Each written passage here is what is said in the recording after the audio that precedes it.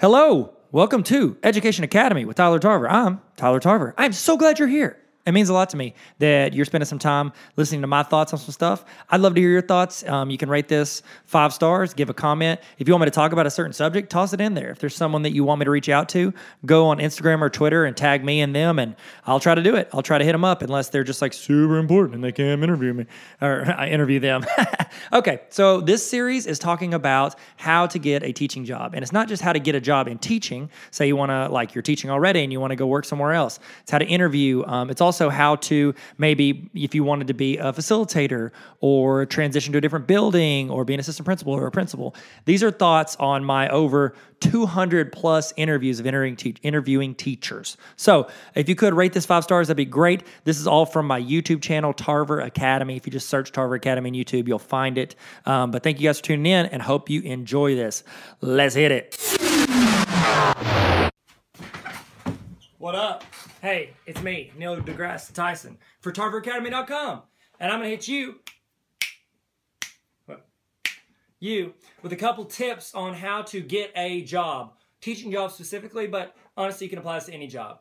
I've interviewed hundreds of people for a school district, and so I've seen a lot of really good interviews. I've seen a lot of really terrible interviews, and I've seen a lot that are in the middle. So I'm going to kind of give you some tips to set yourself apart from everybody else and kind of hit all the high stuff so that you don't, have that subtitle for not being what they exactly want. So first thing, it seems like a simple one, it seems like an easy one, but maybe some people get nervous, they don't do it, but you'd be surprised at how many people do not do this.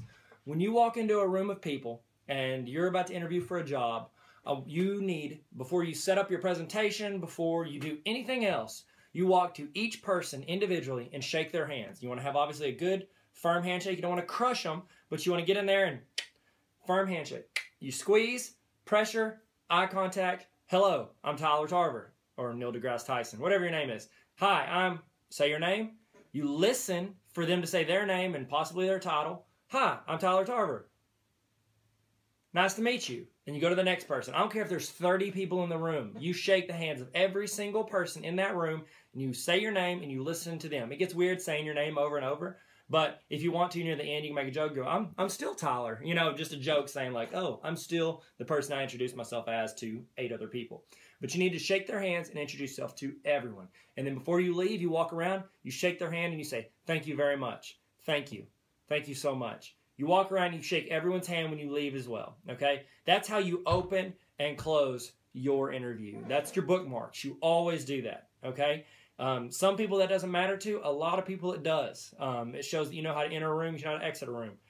So it's just really important for interviews. So I'll hit you with another tip tomorrow, but thanks for tuning in and share this with somebody who wants to get a teaching job or is a teacher or is a person that you know that you can text this to.